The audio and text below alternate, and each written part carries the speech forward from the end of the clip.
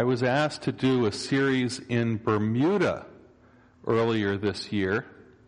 So the folks in Bermuda, they really wanted me to be like gung-ho, persecution, and the church is, you got to really do this whole evangelistic thing about how they're out to get the church, what have you. That's what the people want to hear.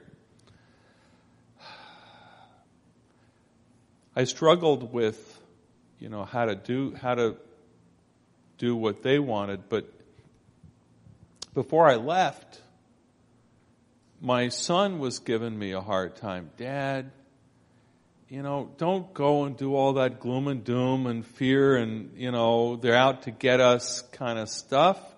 Come on, that's, and I was listening to him and I was reminded of something that I've often talked about, which is what a powerful political tool fear is.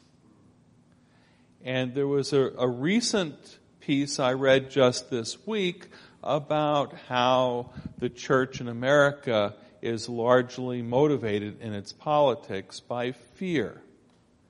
And so I was inspired, I think, by my son to start my discussion about the challenges to religious freedom around the world with an emphasis on one of the least obeyed commandments in the Bible.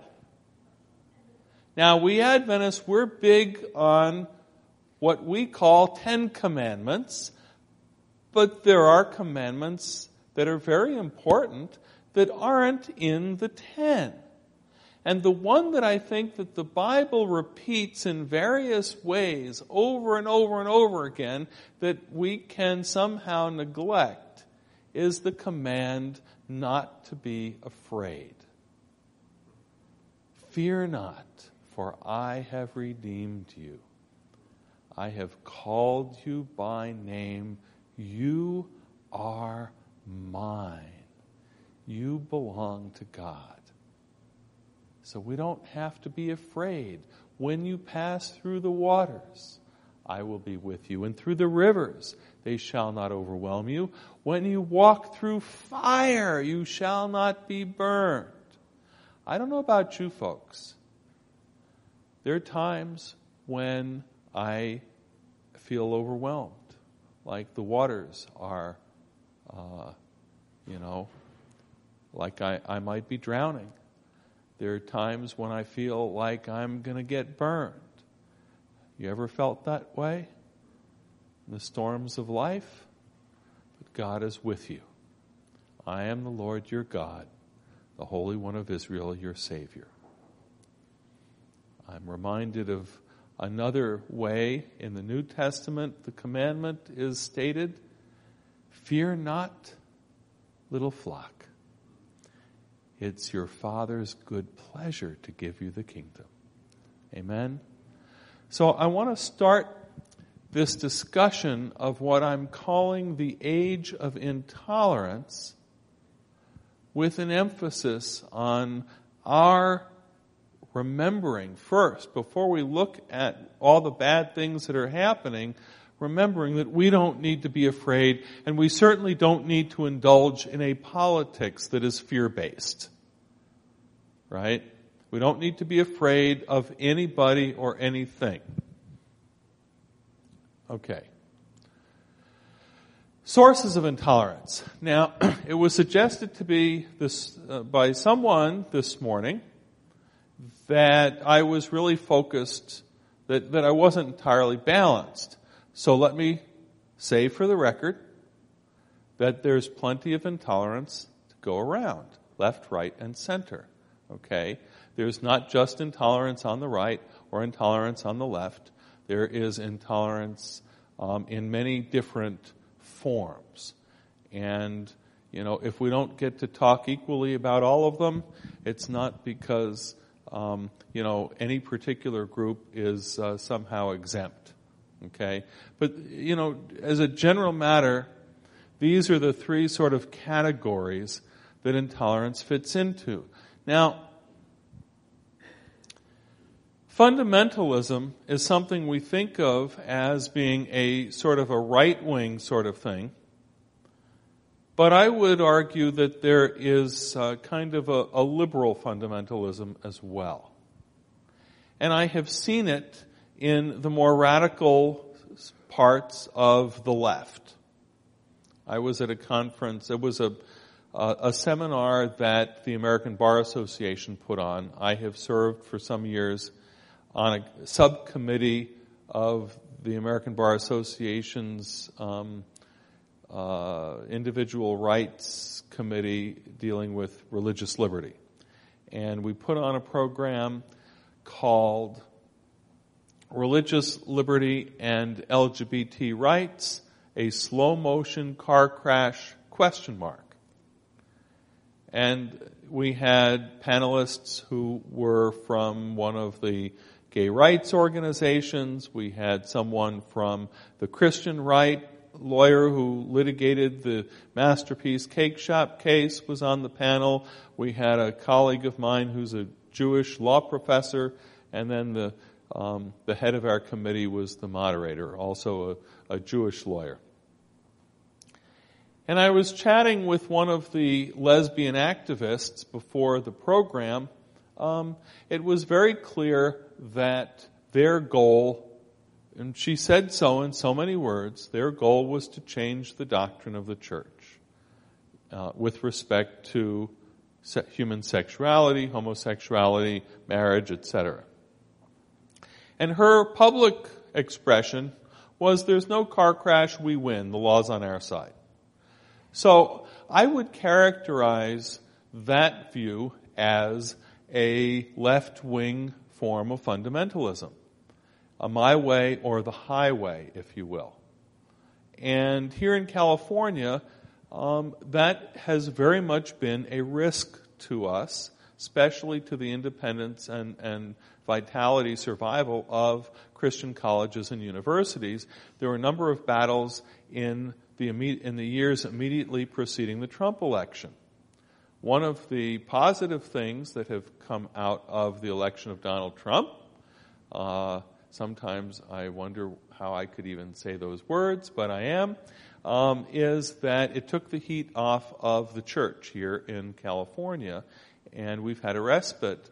Our legislature has not been concerned about abuses within the church and coming after the church and its institutions. The legislature's been concerned about dealing with, first, the Me Too movement, and secondly, the concerns about what's happening with the federal government and all of that. So, yes, we expect that we will continue to face oppressive legislative challenges from the left here in California. And so what is our strategy? Our strategy is to make friends before we need friends. And so if we're concerned that the threat is going to come from the right, then we make friends with the right.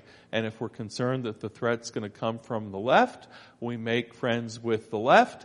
And if we're concerned that each side poses unique types of threats, then we make friends on both sides. And frankly, that's what my ministry has been. As a New York Jew, who became planted in this fairly conservative, Protestant, Christian denomination, I can relate very well with our fundamentalist Christian friends, and I can relate very well with our very secular, liberal ex-hippies, Jews, or whoever, lesbians, and other friends. So that's kind of the unique role that God has given to me, is to network both within the civil rights community and the liberals here in California, and to network within the very conservative Christian circles as well. So, for example, the last 2 years, I have done seminars for the Christian Legal Society. And I just had an article published thanks for the Arizona Bar, thanks to Alliance Defending Freedom, which is the organization that brought the Masterpiece Cake Shop case. So we've got ties all across the spectrum. And the case that I'm preparing for trial right now involves a Muslim woman, and we're working in association with the Islamic organization. So it's kind of a challenging but always interesting ministry that the Lord has given to us. So fundamentalism, nationalism, and secularism are all sources of intolerance. I want to say something about secularism.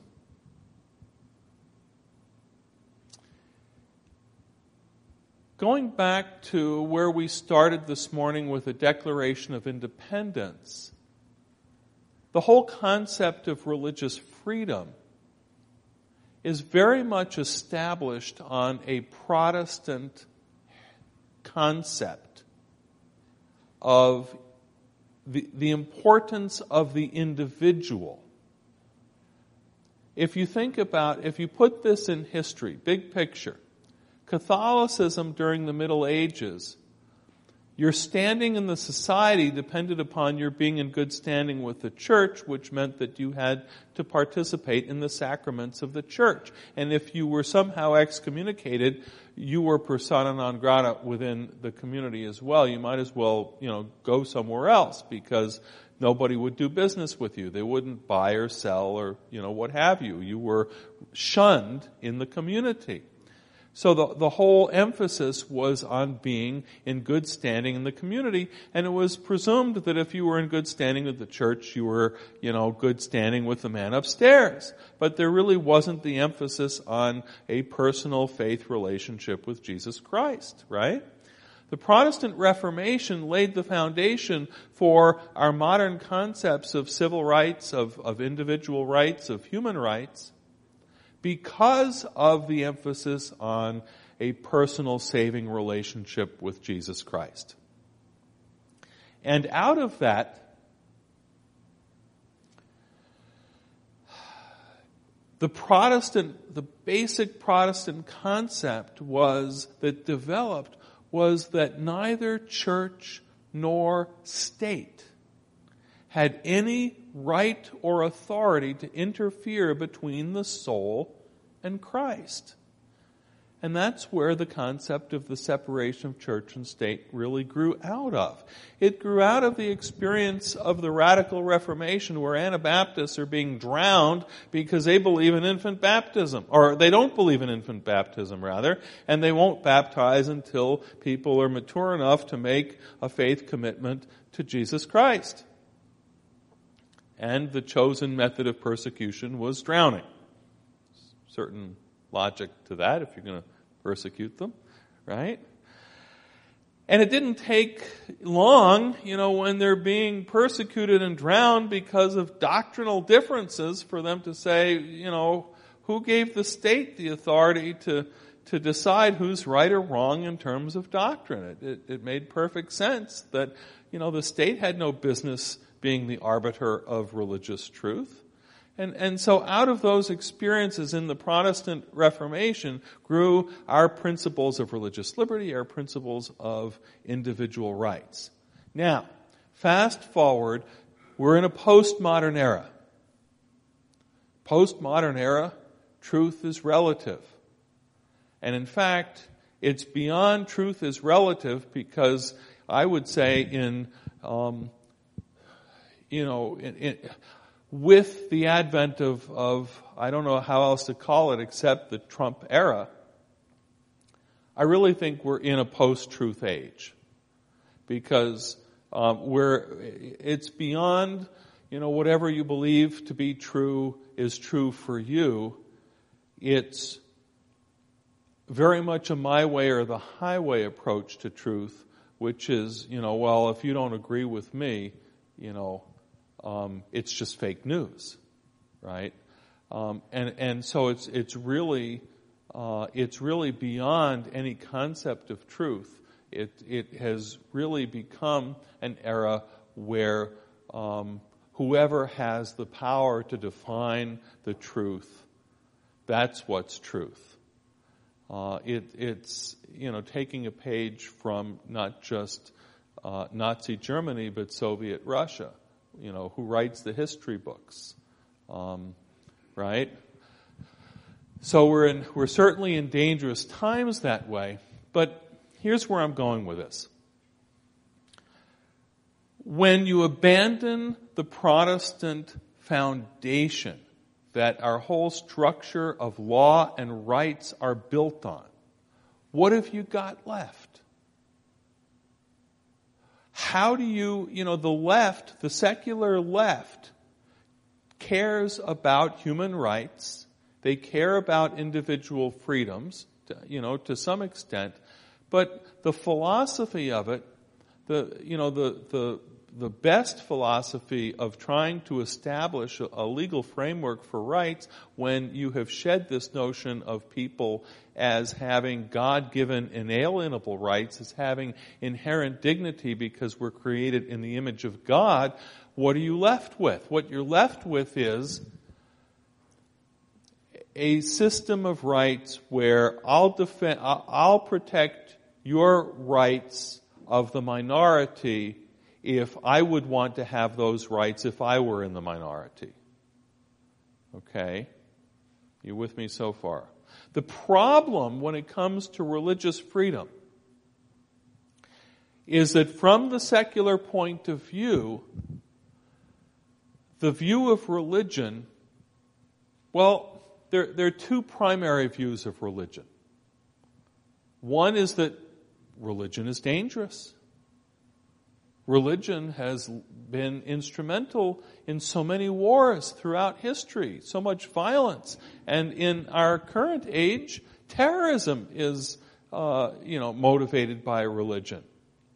And so religion is dangerous. Why would we want to protect your rights to believe if religion is dangerous? But beyond being dangerous, to the secular left, religion is just a fantasy, right? God doesn't exist, and religion, at its best, is a relatively harmless myth. So why is it important to protect your right to believe a harmless myth? If it's just really a myth, then it's not about having rights. In the absence of our Protestant ethos that was and this is where I think Ellen White is coming from when she talks about America as being founded on principles of Protestantism and republicanism. And she says, we'll repudiate them. Well, our culture has already, to some extent, repudiated our Protestant heritage. And it's done so. And I would argue that both the religious right and the secular left have done so in different ways. The religious right, by abandoning grace in pursuit of power, have abandoned the whole ethos of Protestantism and have in fact united with Roman Catholicism in a political crusade. The left, on the other hand, has abandoned the whole notion of human beings created in the image of God, which is fundamental because they've rejected Scripture and inspiration. So we have sources of intolerance on both sides, both domestically and globally. So let's take a look now. And these figures are, I couldn't find the updated charts. I'm going to ask the person who created these slides if he has newer ones. The reason for my title, The Age of Intolerance, is because those who are keeping the statistics are saying that religious intolerance is a pervasive global worldwide phenomenon. That when you look around the planet, almost everybody live in countries with little or no religious freedom. The statistics, this capped out at 77%. The statistics are now above 80% of the world's population live in countries with little or no religious freedom. I don't know how to wrap my brain around that figure.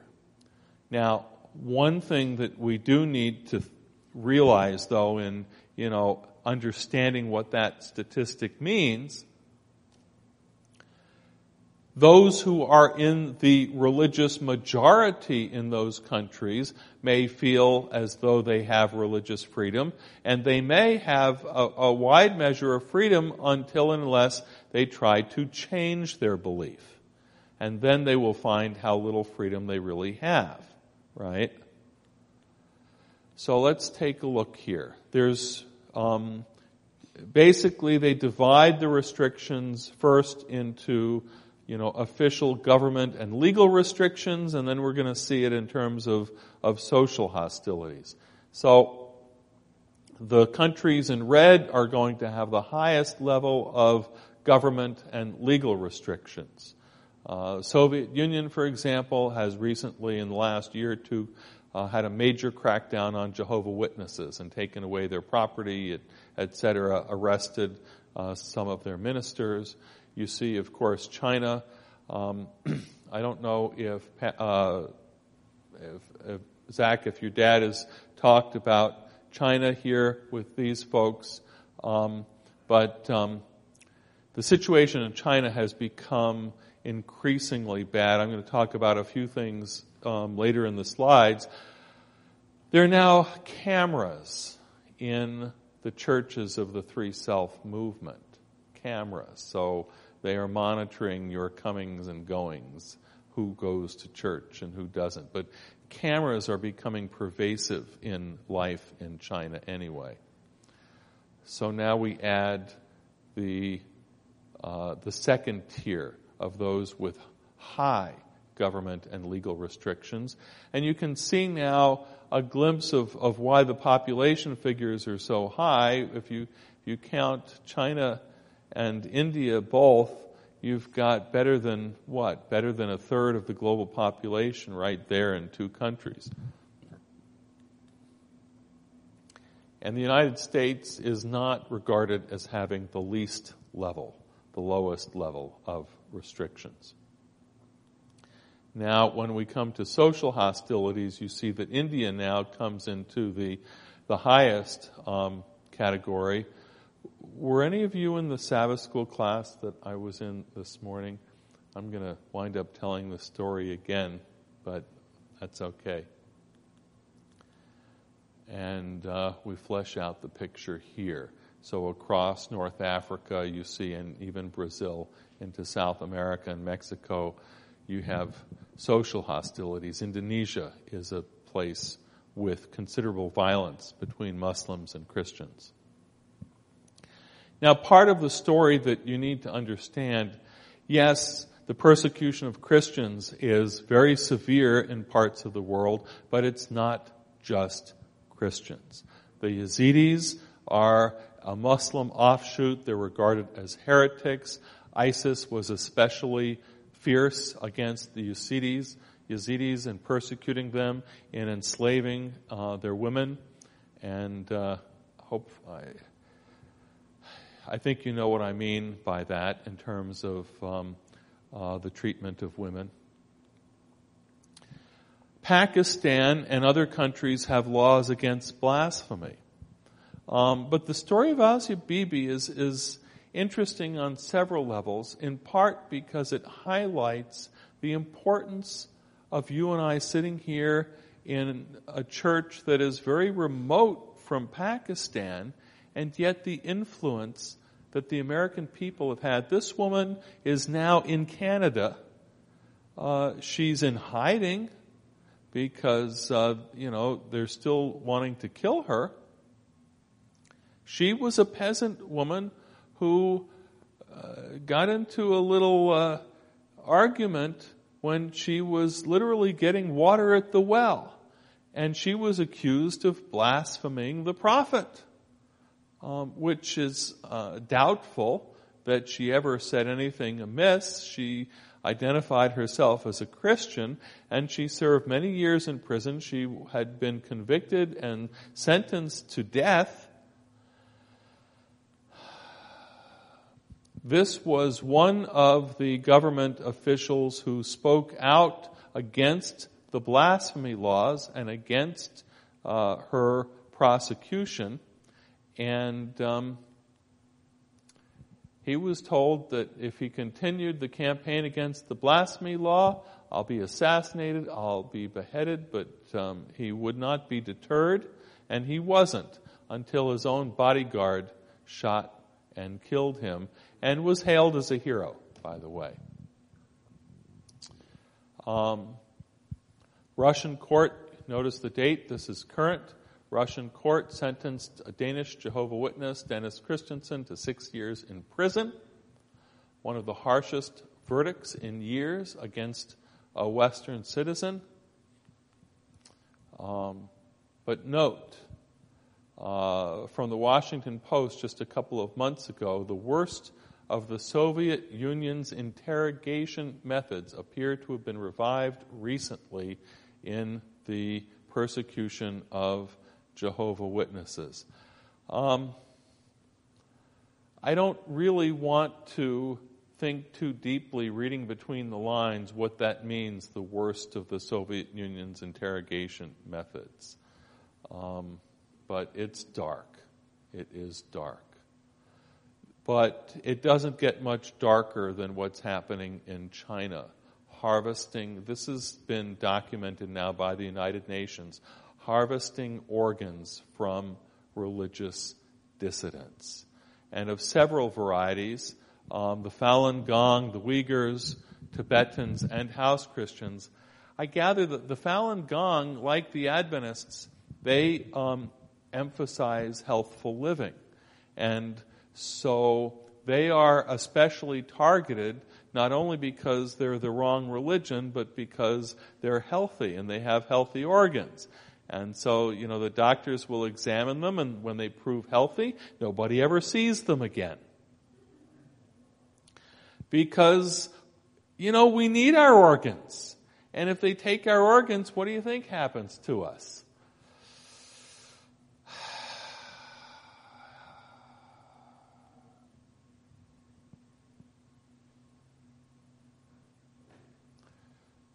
So, the U.S. House of Representatives hasn't been known for being terribly effective. It actually did pass a resolution, as well as the European Parliament, condemning the systematic state-sanctioned organ harvesting from non-consenting prisoners of conscience. So this is a thing, folks. This is happening.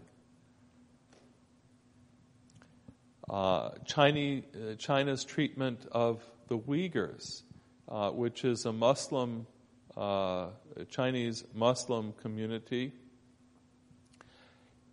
In the name of combating religious extremism, China has turned Xinjiang province into something resembling a massive internment camp shrouded in secrecy, a sort of no-right zone. This from the New York Times a few months ago. They have cameras every 50 or 100 yards, and they're monitoring everything. It really is like turning a large city into a large internment camp, and they're doing re-education, Soviet-style re-education. And if you're not, if your thinking is not compliant, i.e., if you continue to worship Allah, then you're subject to greater degree of sanctions and re-education and persecution. Accounts from the region pointed to Muslims being treated as enemies of the state solely on behalf of their ethno-religious identity, citing reports from activists and scholars that many had disappeared, and even the most commonplace religious practices become grounds for punishment.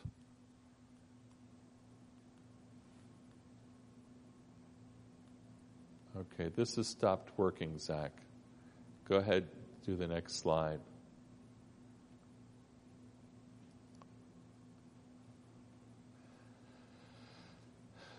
So, I did all of that to kind of give the broader picture leading up to the fact that, in at least 60 countries, many of them Muslim majority countries, Christians are facing persecution simply because of their belief in Christ.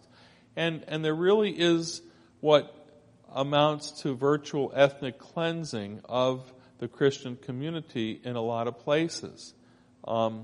We had a thriving church in Baghdad before the United States decided to go in and upset the apple cart. In the early Reconstruction period, my counterpart from the General Conference, Mitchell Tyner, went over to Baghdad to negotiate with the Americans, with the Provisional Authority, because the church in Baghdad had been bombed, and was, pleading for the rights of our Adventist believers there. By the way, under Saddam Hussein, not to, negate his offenses in any way, but one of the things that he did right was he gave a lot of money to maintain the Adventist church in Baghdad and had it renovated a couple of times. It's a world is a strange place, right? But these days, throughout, places in Africa and the Middle East, Nigeria is an especially dangerous place right now. Somalia, Sudan, for Christians, there's just a lot going on where Christians are, the Christian community in Iraq has been decimated. It's been there for 2,000 years, and other countries as well. Okay, this is working again.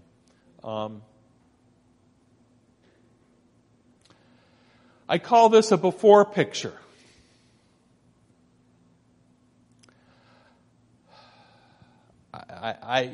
I don't know if there probably are after pictures somewhere. I haven't seen them. I don't recommend them. But, here's the thing. When we hear about these atrocities, we somehow think that these are being perpetrated by people who are not like us. People who are barbarian. They never came out of the Dark Ages. We have a way to somehow say, well, that's just uncivilized. That's not us. And notice in the top left corner, what do you see? See children, young boys, right? And we think, how can this be an age-appropriate activity? This is what you want to teach your children?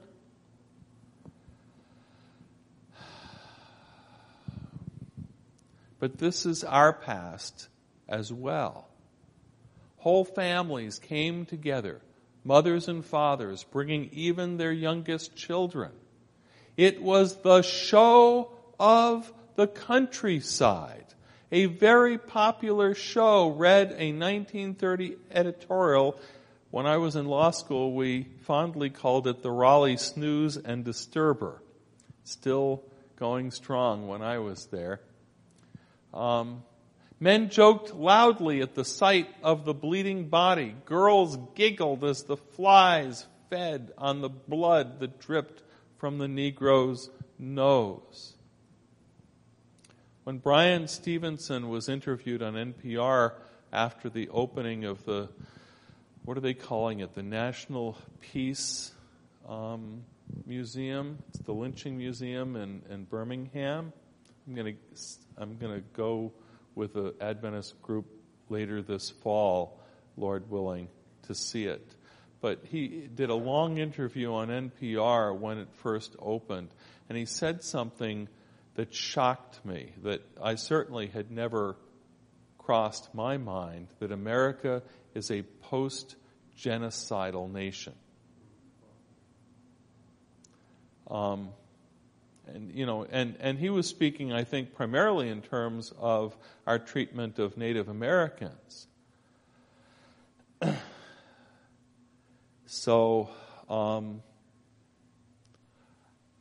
not trying to in any way lessen the atrocity of what is being done. in the name of the Islamic religion, in terms of, the beheadings and all that we saw from ISIS. It's horrible, and it does shock our conscience. But I think that we just need to be adults about understanding the nature of sin and human nature, and and being realistic about our own history as Americans, even as we struggle to champion and uphold the best values of what America stands for, right?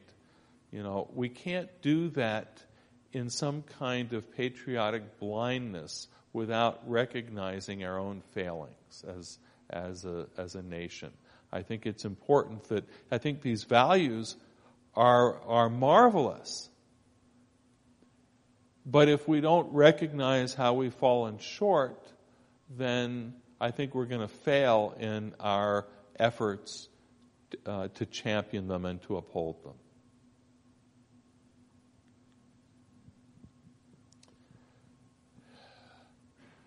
This slide is a little bit out of date. I want to say a couple of years. But yeah, there's still lots of attacks on Christian churches. Boko Haram, of course, is active in Nigeria. So that's a country that's torn apart. And the government is largely sympathetic to Boko Haram and the Nigerians. So it's very difficult to aid the Christians there and to work for peace. So I'll tell you the story I told in Sabbath school here. India is a place, not so much of legal restrictions, but social hostilities against Christianity. There's been a strong rise of Hindu nationalism. On the left, you see where there was a church that was destroyed by the Hindu nationalists, and pictured there on the left is my friend and colleague James Standish with, I'm not sure who's there with him. When he went to visit in 2008, the group was worshiping under a tree. On the left was the pastor's home that was destroyed. I've heard James tell this story a couple of times. Hindu nationalists went in, they literally butchered both the Adventist pastor and the Baptist minister. They left their hacked limbs scattered in the town square. It's pretty horrific. Destroyed the churches, destroyed their homes. James went from the General Conference, and when he got to India, he went to the consulate in that area, and he met with officials there and asked them for any information they had about this area. And they confessed that they really didn't know very much because it was unsafe, and none of them had actually been there. And of course, they asked him, please, would you come back after your visit and give us a report? So it wasn't safe for them to go, but they were happy to have him go and report back. And he took some local Indian officials from the local union or conference or whatever with him. They go and they worship with the Adventist believers there in Orissa. And after the worship, they introduce themselves, and James says, I'm here from the General Conference. Your world church is very concerned about, what you've been through, and we'd like to help. Is there anything we can do to help? And James has a very gracious manner about him. He's a very gregarious person, very sincere. And as he tells the story, the head elder looks at him and he says, we have God. We don't need anything. And that has been a challenge to me, because we have so much. And I wonder whether our hold on God is the same as what they have. I know I have too much anxiety, so I know my hold on God can't be quite the same that they have. But, the practice of law is crazy making. It is. Trust me. Deadlines constantly. And 1,000 ways to mess it up constantly.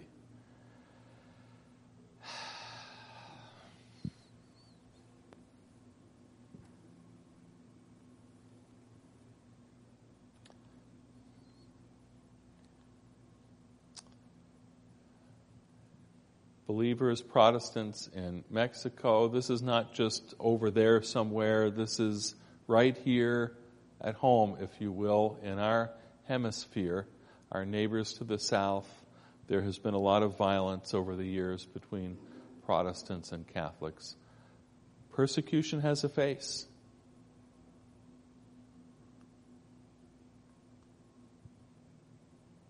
So,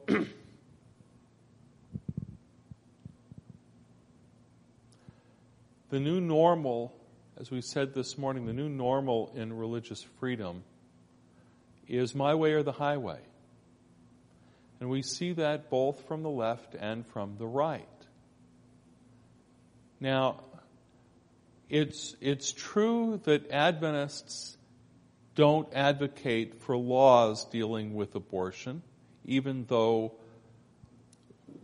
we are morally, I would express the official voted position of the Adventist Church as morally pro-life and legally pro-choice.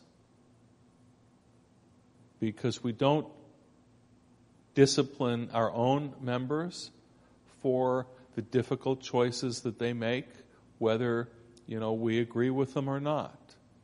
And we don't urge government one way or the other.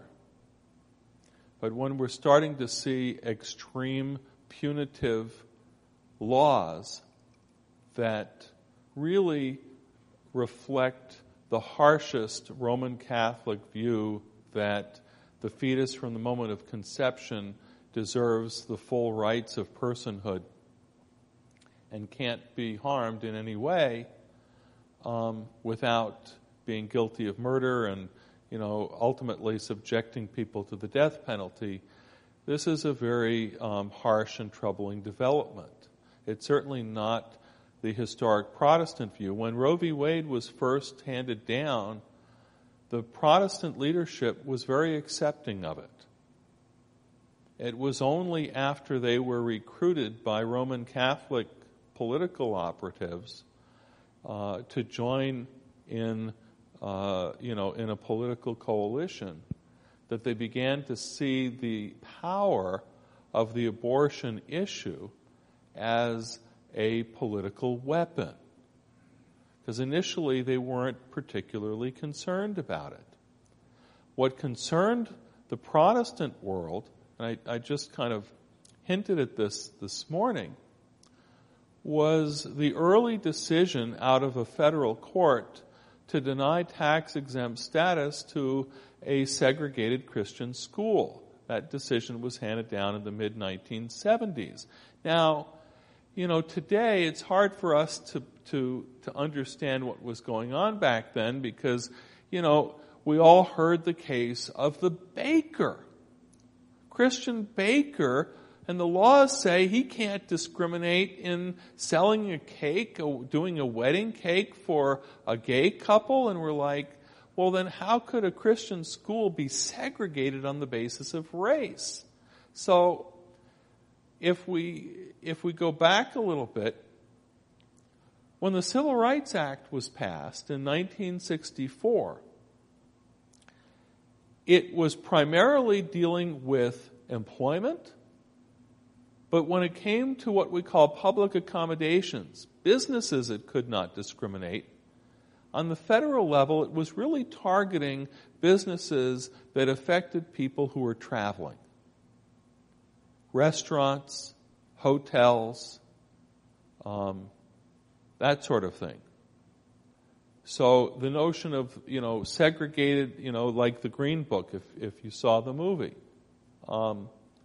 So people in traveling from state to state, they would be able to obtain services. It wasn't every business.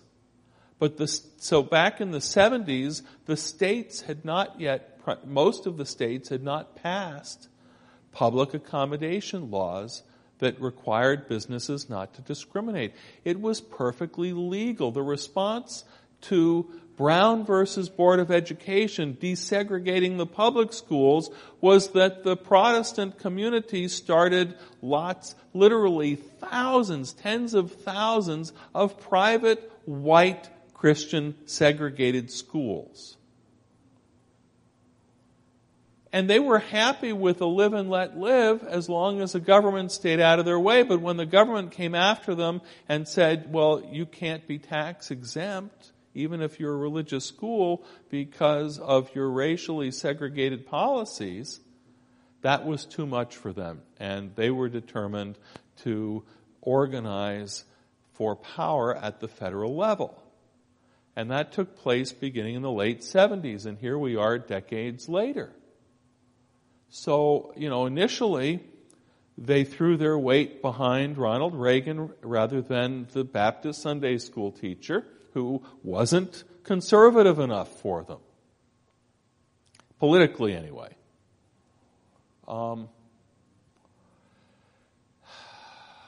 And, we've come to a place where the effective weaponizing of the abortion issue has now led to the place where the Christian right political community no longer has a place at the table. They own the table. Many of the leading positions in our government now are, held by members of the Christian right. And of course, it's ironic that it seems as though nobody's tried to put a Protestant on the Supreme Court for a long time, but somehow conservative Catholics pass muster. The liberals will put Jews or in some cases Sotomayor is Catholic, but we have dominance of Roman Catholics on the Supreme Court, and we have both the separation of powers and the separation of church and state being under constant assault in our country. This was just a few months ago, right? Sri Lanka, church destroyed. This is still going on in Burma. This picture is of the fires taken from across the river, where the army is destroying the villages of the Rohingya Muslims. And you will recall that the current president in Burma is herself a Nobel Peace Prize winner. Very, very challenging situation there. The army still has an awful lot of power, but she's been unwilling to take them on this subject. The last thing on our slideshow is about a 3-minute video, and Zach, I'll have you punch that momentarily here. A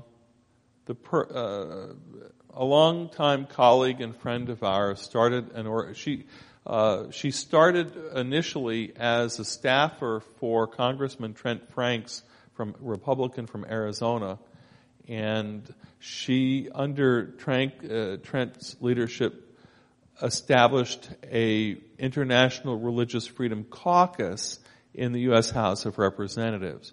She's gone on to start Hardwired Global, and the work is to bring Muslim and Christian people together, activists together, to work for religious liberty and for their mutual civil rights in places like Iraq, in places like Nigeria and Sudan, in some of these really tough spots. So if we're going to talk about the age of intolerance and how pervasive intolerance and persecution is globally, I wanted to leave us with a positive image of somebody, an organization that's making a difference. Now, my caveat is that this was initially produced as kind of a little fundraising blurb, but I don't think that'll trouble you. The story that she tells here, however brief, is I always find very inspiring. So see if you can get. Are we? I should have asked. We're on the internet? Okay.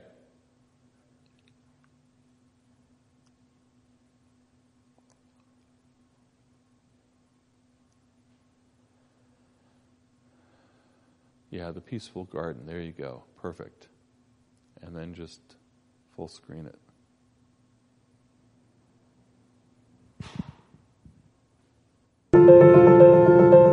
How can there ever be hope for religious freedom in Iraq, the Middle East, and other areas of the world where religious minorities are persecuted and killed? This kind of violence is all these children have ever known. In 2015, Hardwired brought together 10 teachers from across the Middle East to learn to value religious freedom. 2 Iraqi teachers who had escaped from ISIS emerged with a lesson called the Peaceful Garden. When they returned home, they brought a group of children from the refugee camps together in a garden and invited them to make bouquets from all of the flowers except one color. But when they were finished, they looked back at the garden and realized that it was destroyed. The teachers reminded them of how ISIS had done the same thing. They had destroyed everyone except the people that looked like them. Every child was quiet in that moment as they remembered the terror they felt when ISIS attacked. Then the teachers asked the children to help them plant new seeds that would restore the garden's beauty and learn to value religious freedom and build a more peaceful future for everyone. Which garden would you prefer to live in? The one with only one color, or the one full of color and life? If we want to end the endless cycle of violence, hate, and genocide, it begins in a peaceful garden. This is where we can shift the mindset from hate and mistrust to one of tolerance, human dignity, and peaceful coexistence. We've spent $3 trillion fighting wars in Iraq, and we have nothing to show for it except more violence, more anger directed at America, more terrorism, and a refugee and humanitarian crisis. The Peaceful Garden Project will train every teacher in Iraq to teach the Peaceful Garden to their students. It will make sure each child gets lessons, activity books, and opportunities to begin to learn the value of religious freedom. With your help, Hardwired will take this story and these lessons to 2.4 million children across northern Iraq at the invitation of the Kurdish government. This is why I have hope that we can turn the tide and break the cycle of violence so that future generations do not have to suffer as this one has. You can invest in ensuring religious freedom for children by planting a seed that will bring a harvest of freedom for the entire world. Visit the Peaceful Garden Project today to learn how you can plant the seeds of freedom.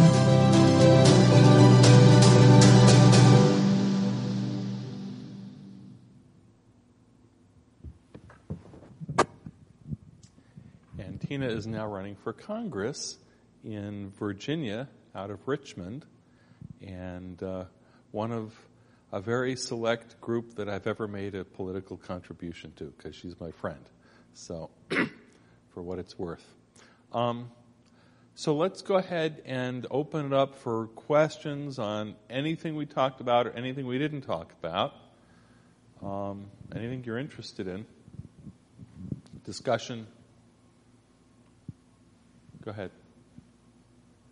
Well, I'm particularly troubled by what's going on at the border, obviously, as most everybody else is. When Senator Ocasio it just really opened my eyes and really surprised me that, something like that could actually take place and go on media as factual information. I mean, it just is disturbing to me because, not once did I hear her say, like, what do we do now, or suggest any kind of alternative. I mean, for months they've known that this was going to occur down there, and I know you mentioned it earlier in your earlier talk, and I believe you compared it to our concentration camp, our Jewish, our Holocaust, although I don't really see that, but what's going on down there, I mean, it is disturbing, but I mean, we've known about it for a really long time, that it was coming and that it was occurring, and I guess I just don't understand, what's taking place or what we're doing, to remedy the situation. So, I remember being in Senator Feinstein's office back probably about the time that I was here last, in the late 90s, probably circa 99. And there was going to be a vote on an immigration bill on the floor of the Senate that day. And I remember having a conversation with the staffer we were meeting with.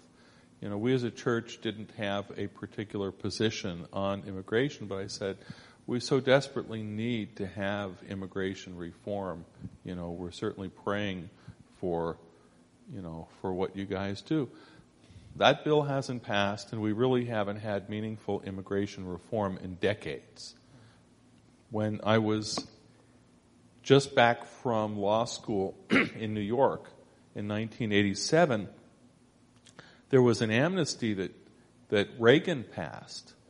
And I remember there was a Brazilian group in our church that was doing immigration clinics and serving the Brazilian community, and many of whom joined the church at that time. It was a very active group. To some extent, there is plenty of shared blame. Both parties have failed to work together to create any kind of coherent immigration policy. There's a deeper underlying issue here, which is that for decades we have fostered authoritarian regimes throughout Central America that have encouraged right-wing death squads and created the conditions from which people want to leave. And, right now I'm reminded of, the old illustration we use in our health evangelism where we talk about, do you want to put the guardrail up on the cliff or the ambulance down in the valley, right? We want to practice prevention, rather, and so our whole approach to health, and healthful living is we want to prevent illness, not just find cures by way of the ambulance down in the valley. So, here we are with a really tragic situation. Europe, I was reminded by something I read yesterday, they met their tragic influx of refugees from Syria and from Africa by paying Turkey and Libya to prevent people from coming. So the camp that was all over the news that was bombed in Libya this week, well, those were people living in conditions that were worse than what we have here. And so we see the tragedy over there. But a couple of observations about the current situation. Number one, regardless of the politics, and I'm not here to grind any political axe, but regardless of the politics, if you and I treated our kids that way, we would lose parental rights. It's not acceptable the way the kids are being treated. And number two, there is a legal regime that the administration is violating.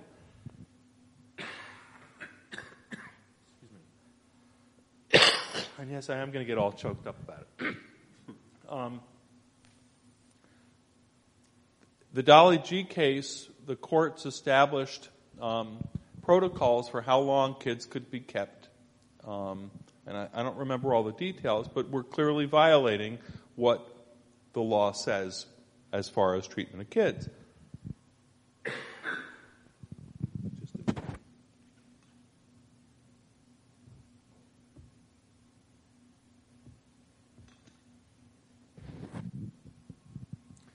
So this is also very clearly a deliberate part of our government policy that believes that by creating these horrific conditions and publicizing them, that it will act as a deterrent.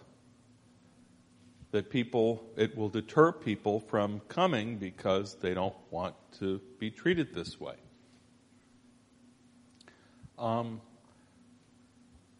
Apparently, that theory is not proving to be terribly effective. But, the point is, this is policy, right? Number 4, it was a change in policy that when people came seeking asylum, that instead of starting their legal case and then releasing them, that we would keep them in detention. So people who come seeking asylum are not criminal. Now, are there people who are criminal? People are people. You're going to have all kinds of people, right?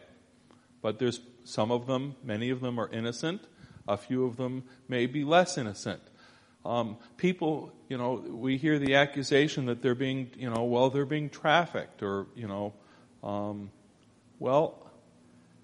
whether or not they are coming by paying a mule to help them come doesn't really speak to their own character or their own asylum claims.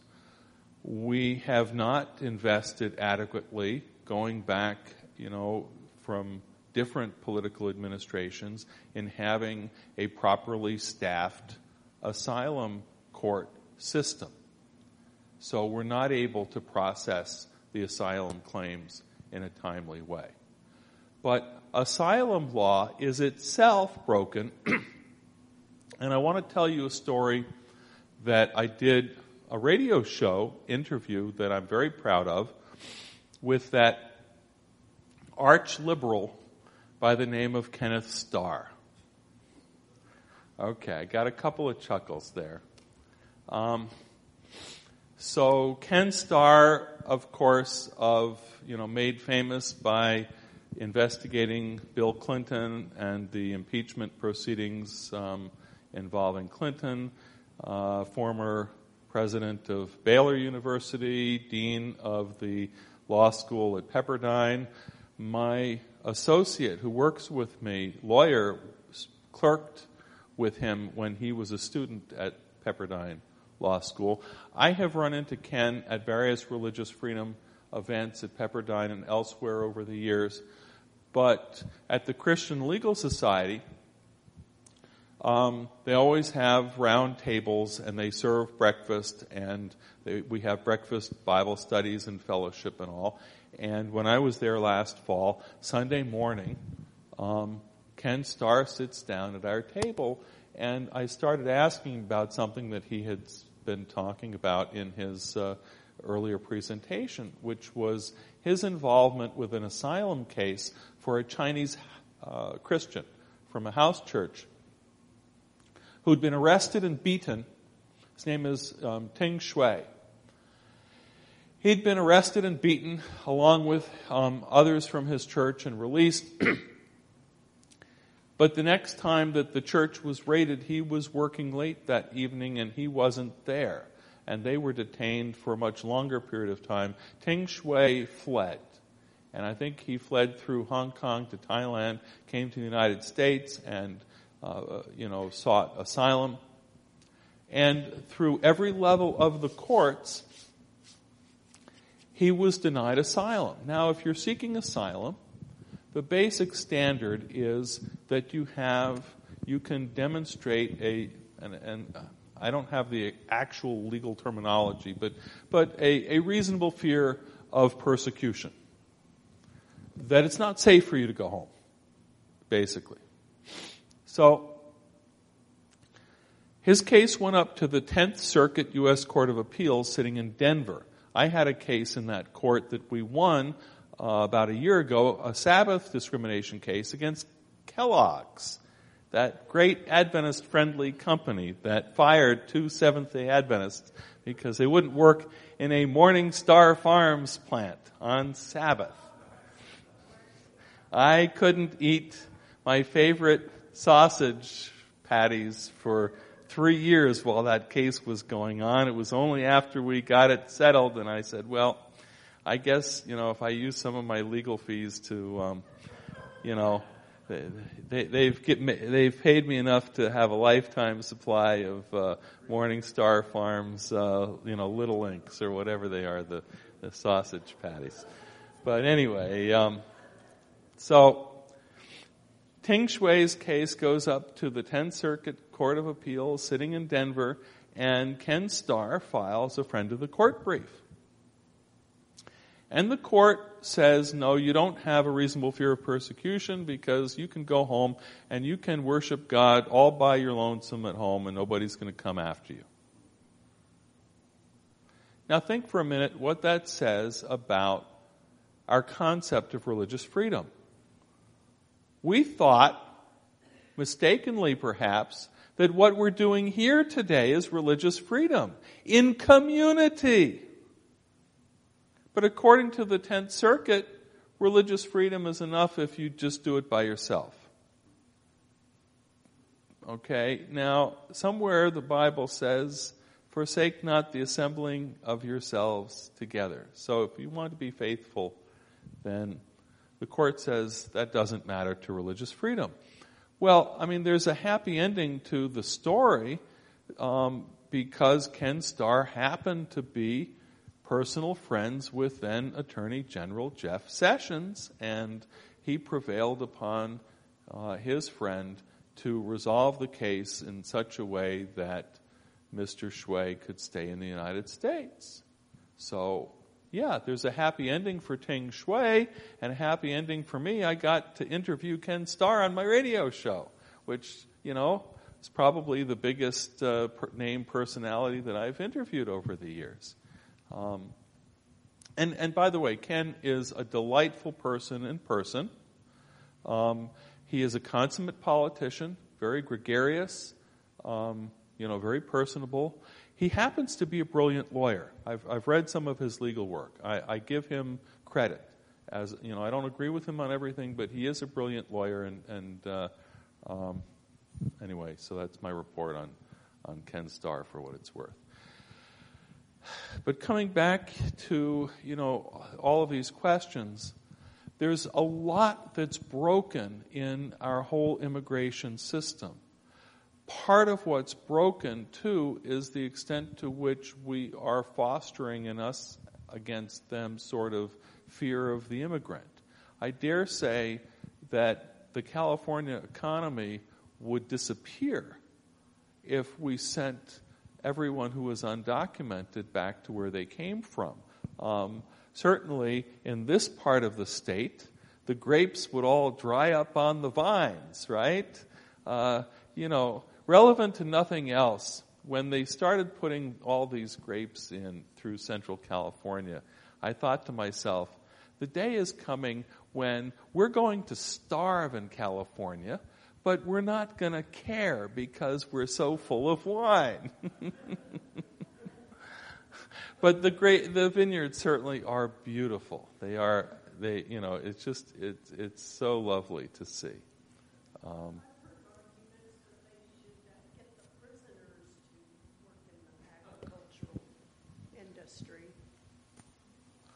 Well, I dare say, getting out of the environment of the prison and into the fields, would be healthier and happier. I have represented both prisoners and prison guards and prison nurses. And the prison industrial complex is another whole subject. We've got a hand in the back. But bottom line to me is this is a deliberate policy of the government. Our immigration policies are awful. The oppression is awful. We certainly need to insist to our government that they put their heads together and do. The wall is not the solution. I mean, I think ultimately, if there's going to be a quote solution, we've cut off aid to Central American countries because we say, well, if you're not solving the if you're sending your people to us, we're not going to give you aid. But that's actually making the problem worse. What we need to be doing is working in these countries for stable governments, for stable societies where people don't leave home unless they're desperate. It's home. People want to be home. Home is basic. But I've read stories where, mothers have buried kids and they don't want to bury the rest of their kids, and that's why they're leaving. So we've got to invest in helping make life livable so people can stay home if we don't want them all fleeing here. And I don't think it's fair, in the polarized climate, for the conservatives to say, oh, the liberals, they just want open borders. I don't really hear anybody saying we want open borders. Obama was nicknamed the deporter-in-chief. I think we all want to have a more sane and responsible immigration policy. We've also cut I always get the number of the visas. There's a particular visa particularly for skilled workers, like in Silicon Valley, where we import, people in the tech field. And we've cut the number of those kinds of visas.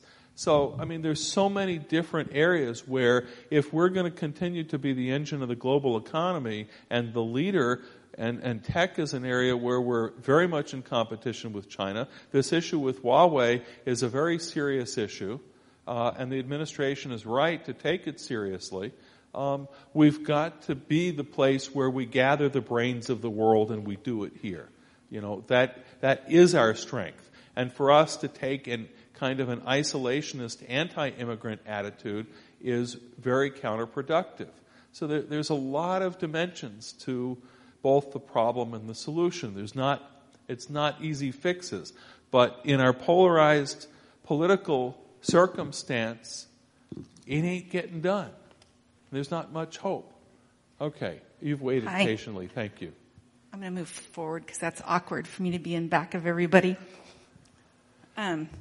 So I could go on all day long about this immigration situation, so I'll try not to get on my soapbox because I have a very odd, diversified background with especially immigration. At a grassroots level, I'm not a lawyer, I'm a teacher.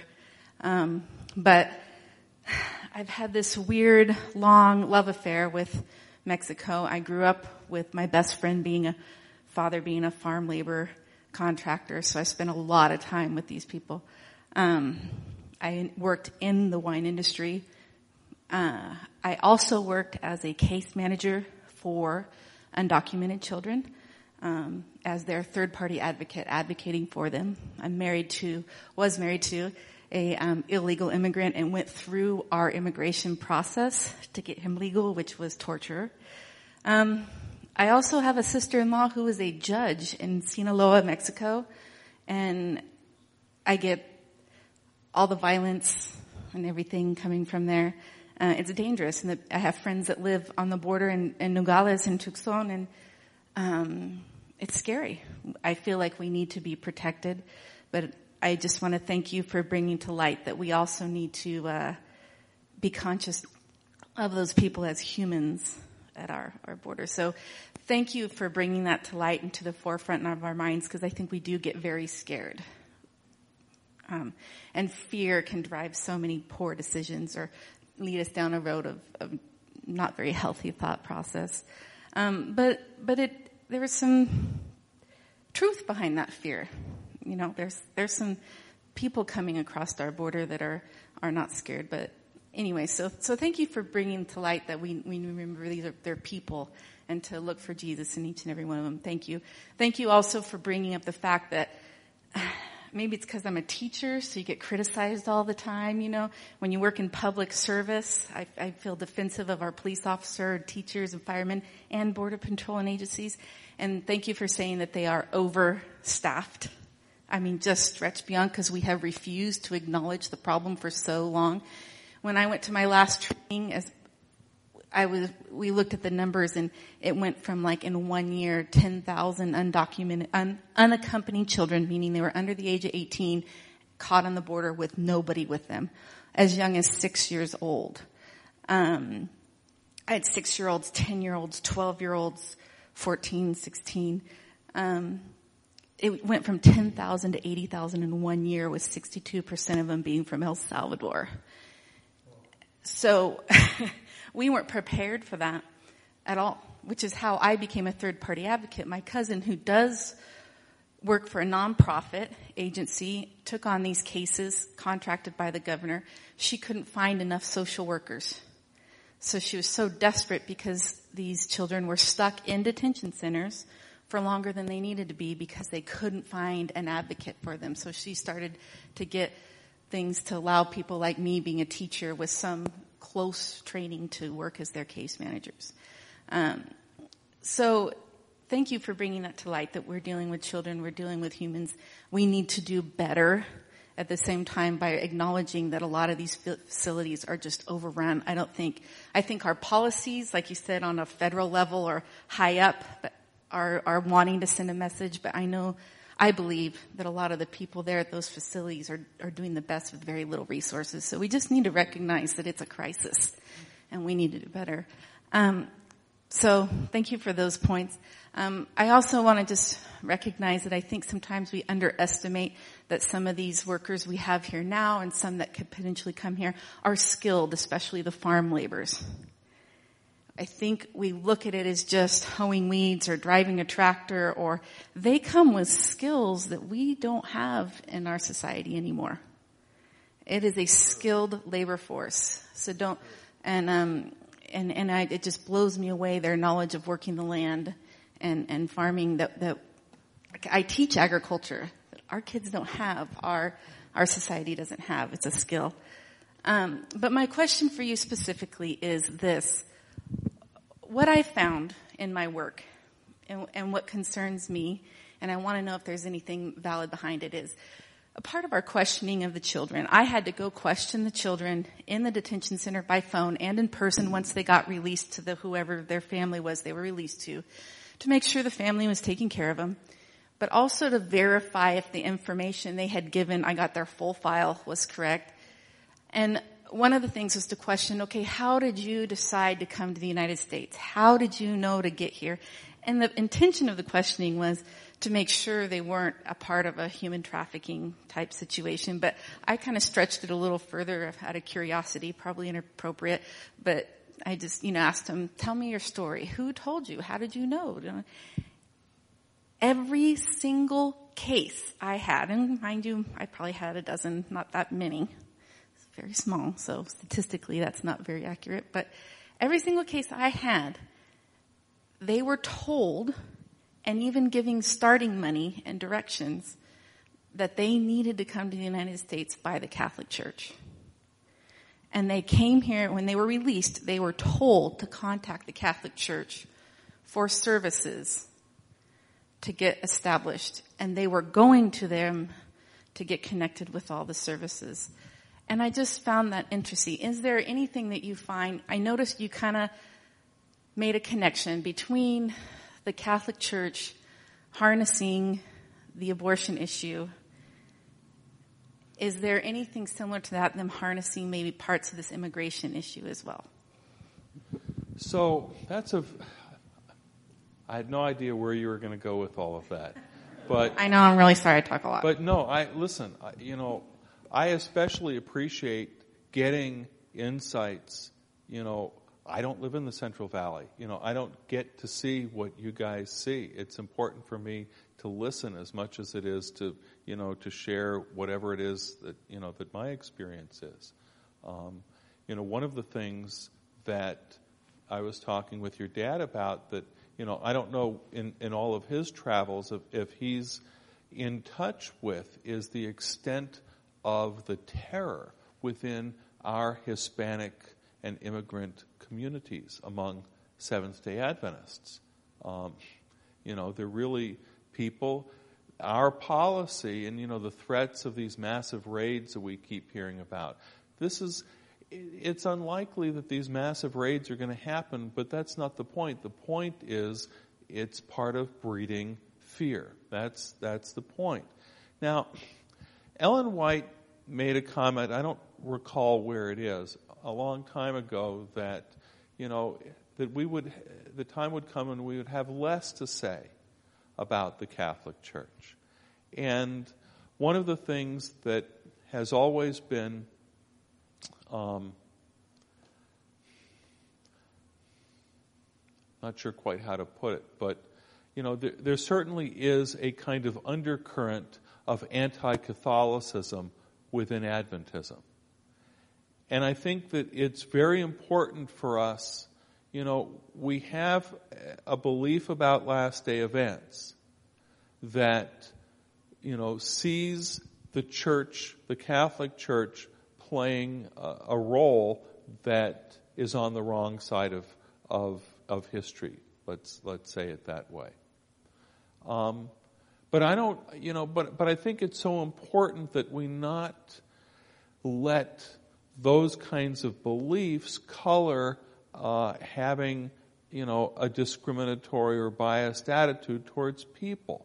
My stepson, for example, started dating a Filipina girl who came from a Catholic family. And I said to his mom, she's going to make a great Adventist, right? Because I knew that she, was receptive to Jesus, having grown up Catholic, but that she didn't know anything. And that if she hung out with Adventists long enough, she'd be baptized. And sure enough, it took her getting a new pastor and asking her, would you like to be baptized? Sure, nobody ever asked me, and studied, etc. So, by way of perhaps a long-winded, caveat, I certainly want to make sure that if we're going to talk about, Catholicism, that we distinguish that, there may be things that the church is doing that are concerning, but that we not just indulge kind of, a bad attitude or a discriminatory attitude. Now, as far as, I don't have any personal knowledge or experience with what the church is doing. We certainly hear there's so many variations of what I would call conspiracy theories of all sorts, whether it's that we never landed a man on the moon, to the United States was responsible for destroying the Twin Towers. My brother believes that one, and so many others. That the planes didn't take the tower. I mean, there's all kinds of conspiracy theories. One of the things that I like to tell people, and I don't know if this, there are conspiracy theories around how the Catholic Church wants to take over America by flooding us with Catholics. The problem is that Catholics in Central and South America are flooding into Protestantism, and they're going to do the same thing if they come here. So whether it's an effective strategy or not, or whether that is in fact. Now, if I were in El Salvador talking to a Salvadoran family that was thinking to come to America, I would tell them Catholic Charities is a very effective organization. And if you're going to get help in America, you're going to want to look for Catholic Charities, right? They're the biggest and the best. So on one level, it would only make sense. The other thing that, reading into this story is, yeah, the church is the institution in these countries that people are going to go to for counsel and advice. And so on one level, no, it's not a surprise if they're encouraging them. Now, why, maybe there are parts of the story that we don't really know. Is the motivation to come because the church is saying to come, or is it, what we're reading in the press about how bad the conditions are and people are thinking that, we can't live here and what are we going to do? And so they're inclined to make a change in the first place. So, there's a lot of things, I certainly don't know.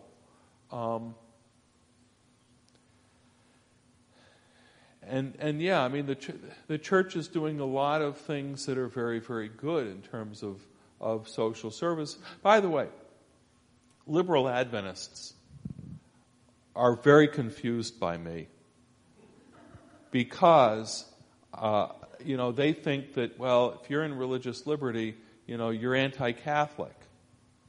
And, I'll say to them, we work very closely with the Catholics in the legislature because we've got hospitals and schools.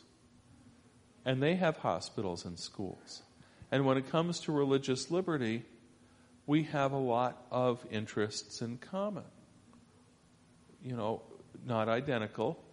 And there's plenty of places that, that they're involved in a much broader legislative agenda than ours, But we've had a very close friendship for many, many years with the Catholic people here in California doing legislative work. And so the liberals think, well, they thought that religious liberty was so, anti-Catholic and what have you. Hang on one sec. And that's who I actually contracted with, was the Catholic Charities. And my response to that was, well, that's the organization I could work for to help the kids, so that's what I did. Well, and they will hire without regard to people's religion. Yeah, they did. Yeah. Well, thank you for the work that you're doing. My bottom line is, I don't know if I have a clear grasp of the political answers. I do know that as Christians, we need to care for suffering people. That's first and foremost. Go ahead. Can you speak a little bit about the embrace of religious liberty by the Catholics with regard to health care? I know people like Laura Ingraham, other conservative commentators have seemingly embraced their desire to restrict, say, family planning services to employees in certain companies as a religious liberty issue. Well, it's part of the redefinition of religious freedom that it now is really embracing the right to refuse services. And I mean, look, we've been supportive for years of the rights of Catholic institutions to operate along their conscientious basis. The whole issue that led to the Supreme Court battles over, the Catholic views when it comes to the Obamacare, the Affordable Care Act, rather, we fought those battles and lost here in California circa 2003, 2004. Because even though we don't agree with Roman Catholic theology on, for example, contraception, it's their sincerely held religious belief. So, but this has become kind of a cause célèbre for conservatives to really glom on to, the conscience rights of institutions, not just individuals. And we support that. There is actually an institutional religious freedom alliance. The director of that was honored at our Liberty Banquet that we do every year on Capitol Hill. Stanley Carlson Thieves was honored this year at that banquet, and he's been a frequent guest of mine on my radio show. So, but part of the problem is that there has been overreach on the right, which, we're in this culture war climate. So the right goes to an extreme and the left reacts, and the left goes to an extreme and the right reacts, and it just feeds into this culture war. Years ago I used to say that, the right and the left are largely populated, but what I would call like independent ministries. So you have the Moral Majority, or you have, Pat Robertson, you have on the left Americans United for separation of church and state. And they would be the talking heads on, the television interviews, and they'd go head to head, and their supporters would then write them checks. They were in a sick symbiotic relationship because they couldn't exist without having the demon enemy to fight. And so really left and right have, you want to talk about a conspiracy, they have very consciously created this culture war climate, and the whole country is the worse off for it, because there's no middle ground left. I used to say, we Adventists, we occupy the increasingly lonely middle, because we're not the religious right, but neither are we the secular left. Which is why, even though we founded Americans United for separation of church and state, we left when they made a sharp turn to the left in the early 90s. Right about the time I started, I watched and participated in the decision for us to withdraw from that organization back in the 90s.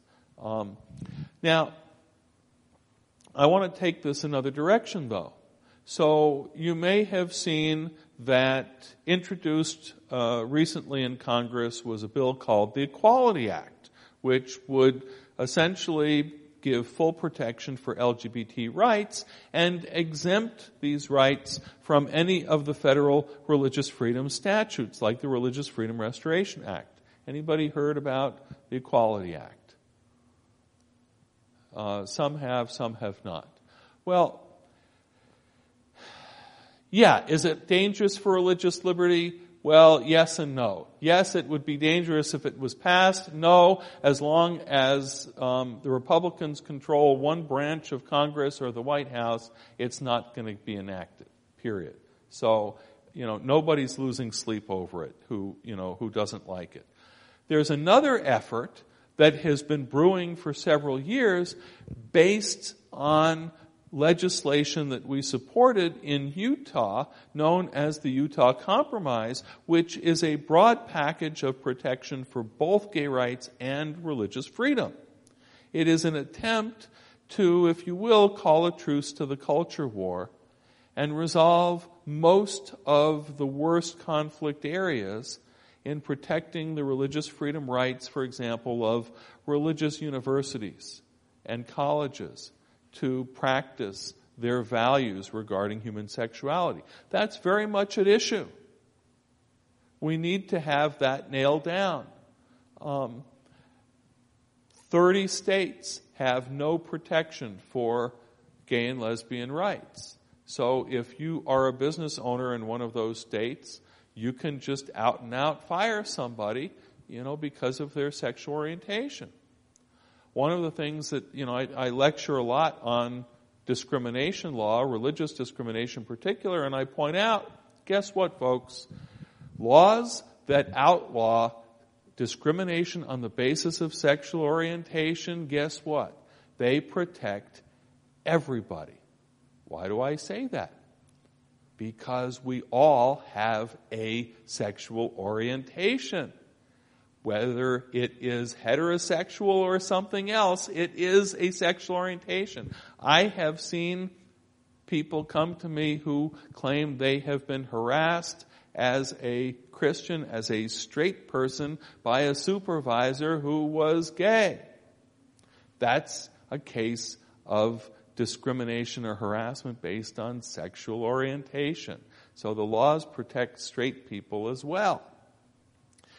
So, as Christians, there's developing a much broader concept of what I call live and let live. The basic value is we all get to live together in a free country according to our own identity, according to our own values, whether those values are based in our faith or, if some people base their identity on their sexuality, in a free country, that's their right to do that. And how do we have a legal system where we can all live together in peace and minimize the conflicts? Now, I haven't seen, the ink dry on what the compromise looks like. There's still details that I don't know about. I'm doubtful that the compromise is going to provide protection for companies like Hobby Lobby, for example. If Hobby Lobby said, well, we're a Christian organization and we don't want to hire gays in, Alabama, we shouldn't have to do that. I think that they probably would not have the right to do that. Is it going to protect the baker who doesn't want to bake the wedding cake? An early draft that was reported to me was going to have a small business exception in public accommodations laws. Well, what does that mean? Well, under federal law, I think all of the states here in the Pacific Union have pretty good state laws. Well, no, Hawaii, we go under federal law still. I have to look at their state laws again.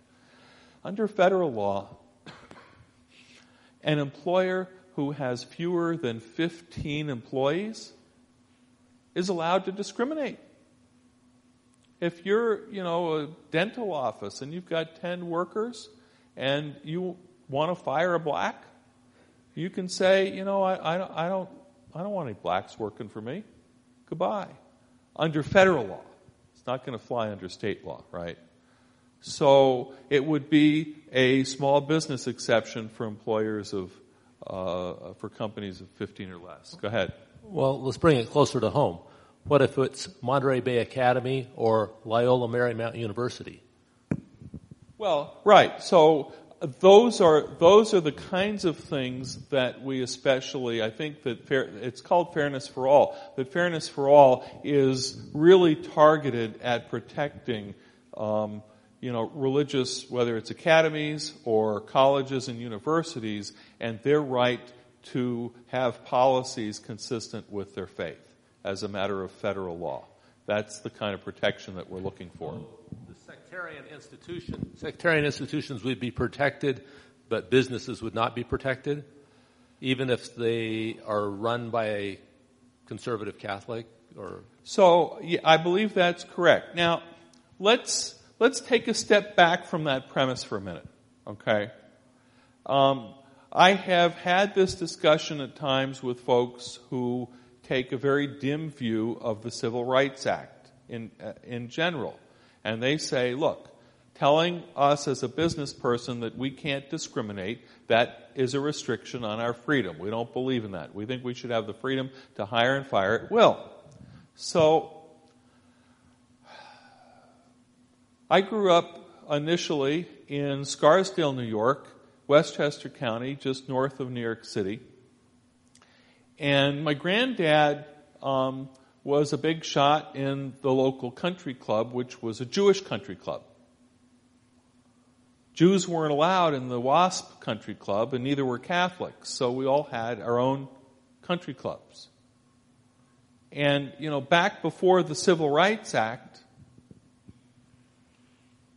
the white Europeans, the WASPs, they didn't hire Catholics, they didn't hire blacks, they didn't hire Jews. There was so much segregation within our economy that,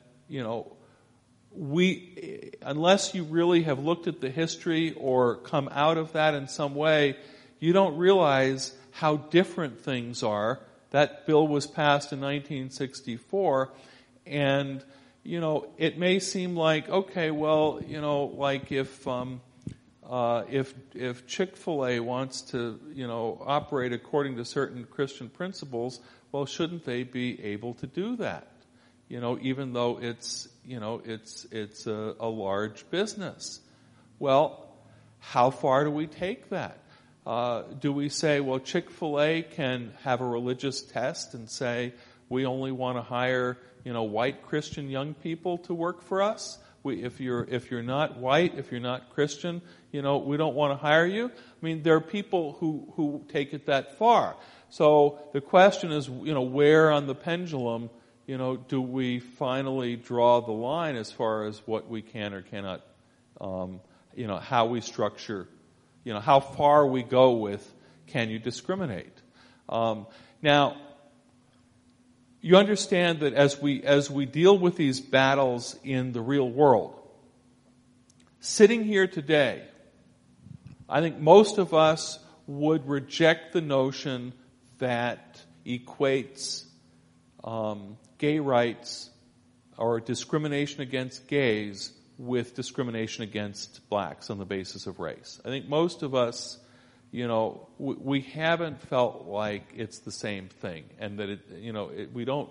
I certainly never felt it was legitimate claim that this was the same thing. But you know what? Regardless of what you believe or what I believe, increasingly that perspective has come to dominate in the thinking in our country.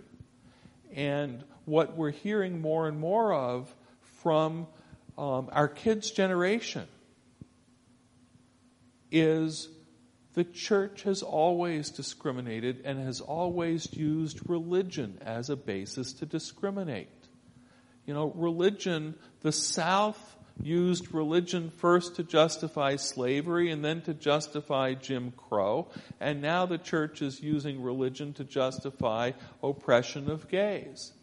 And, regardless of whatever happens with the laws, there are many thoughtful Christians who are concerned that we have lost a generation because of our insistence on a law-based approach to morality, and the next generation, by and large, just isn't buying it. And this is not just a phenomenon within Adventism, it's within the broader church throughout the country. So I guess what I'm saying is, I don't have any particular easy answers on, and I'm not part of the in-group negotiating the details of Fairness for All. My primary concern, even though I'm a lawyer, is for the gospel, is that how we as a church represent Jesus, and especially our young people, how we, present Christ in a way that will encourage our young people in a relationship with Jesus. Go ahead. I don't know if I came close to... there are those who do media training that say you always stick to your own bullet points and don't ever bother answering the person's question. But I've always thrown out that advice, and I may have my own bullet points, but I always try to be fair to somebody's question. I don't know how well, I accomplish that, but I try. Good to see you, Kim. I just want to answer the question that you asked Jerry Page. Being a Hispanic in the Central Valley from Fresno, being in that community and context for more than 30 years, understanding their struggle and being part of the culture as well myself, I can tell you as a church, there is a lot of fear. There's a lot of anxiety. I have mentored youth, Adventist and non-Adventist, that have been weeping. I'm talking college students. Weeping because they don't know if they are leaving and want to even give up because of their situation and their status. And so it's real. And the reason I'm really happy I'm here today is because this week Jose Cortez, which is our NAD ministerial pastor actually Facebooked a whole list of options that we as a church can be more interactive into this space of how we can help. But I think beginning the conversation, I think is the first good step. I also think that coming together with both congregations, Hispanic and the dominant culture, would be another ideal space. Why? Because again of what you said, Ellen, the us and them mentality is very strong. And so when we become an us, like the Bible says, I think that we will be able to see each other more as in the face of the divine, created in the image of God in each one of us. So I just want to say thank you. And I'm thankful that I'm here today. But I just want to let you know it's real.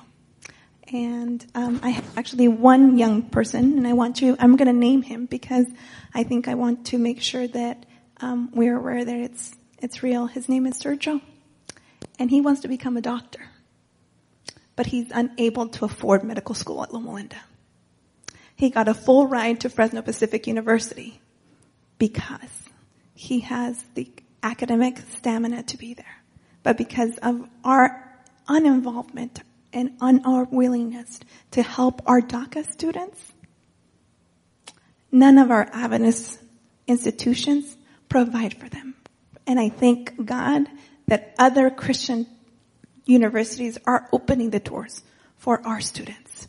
So the conversation needs to even go to other spaces within our Adventist circles. The Facebook post that you mentioned, please, would you somehow share that with me? Of course. So I can see what that is. Definitely do that. Two thoughts. One, going back to what you said. You used the term illegal to describe a person. And to try to say it as kindly as I can, that offends me. People may be undocumented. They may not have legal status, but they're people. They're not. I don't like calling people illegals. I don't think that's.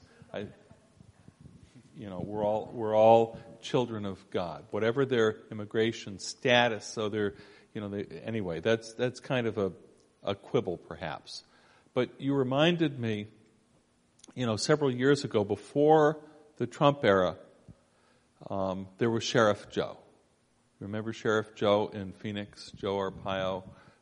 They enacted some very harsh, restrictive immigration laws in Arizona. One of the outgrowths of that were several new churches, Adventist churches in Nevada and Utah, populated by those who had fled from Arizona.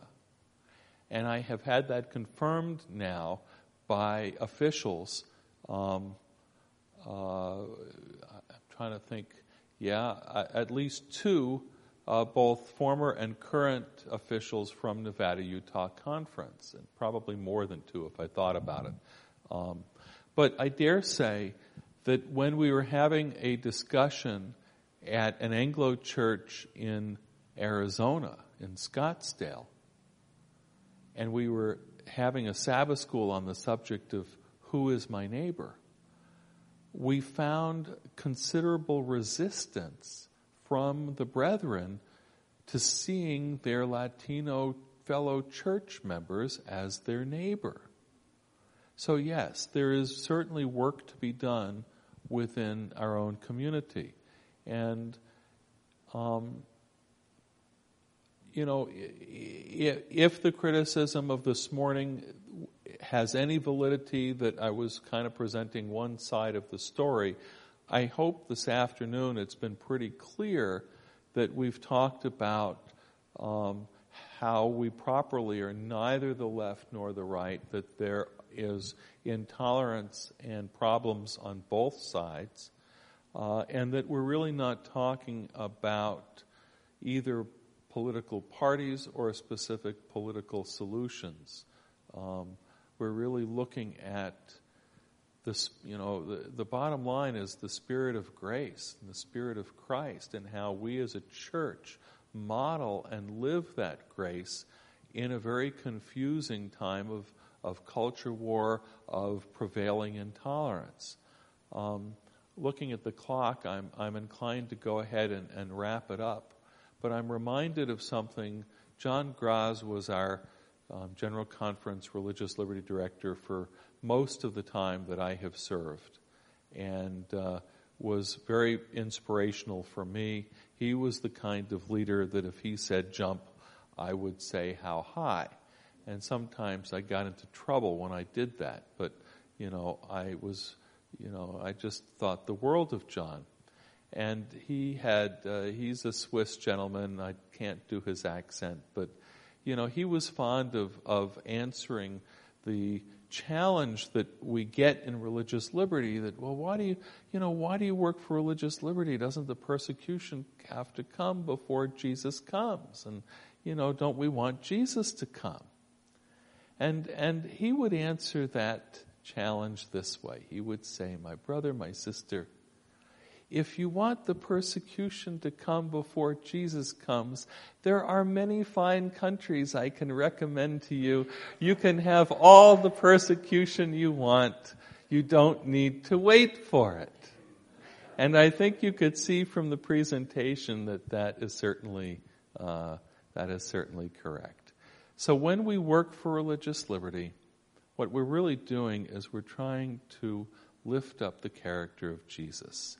Because Jesus, he gave his life to save everyone, even if everyone won't be saved, but he certainly secured salvation for everyone, and he regards everyone as his children. And we need to learn to regard everyone as our brothers and sisters. They just don't know it yet, right? So that's really the bottom line for me. Far more, do I have political opinions? You do, and I do too. Yes, of course we do. But I don't think you've heard too much of my political opinions today. I try to keep them out of my ministry as much as possible. And let me clarify something too. Because my comment this morning, are these children our Jews? If you'll wait 2 seconds, we'll have prayer to close. All right. I know we've gone too long, but yeah, let's close. What I meant, I didn't mean to take sides in the debate over are they concentration camps or whatever. That was not the point. The point is, our complacency and the kind of incrementalism, where is this going? And are we just going to sit back while children are suffering? And is this going to be like, the Germans ignoring how the Jews were ostracized at that time?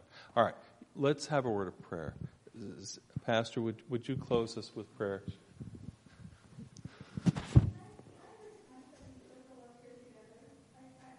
Sure.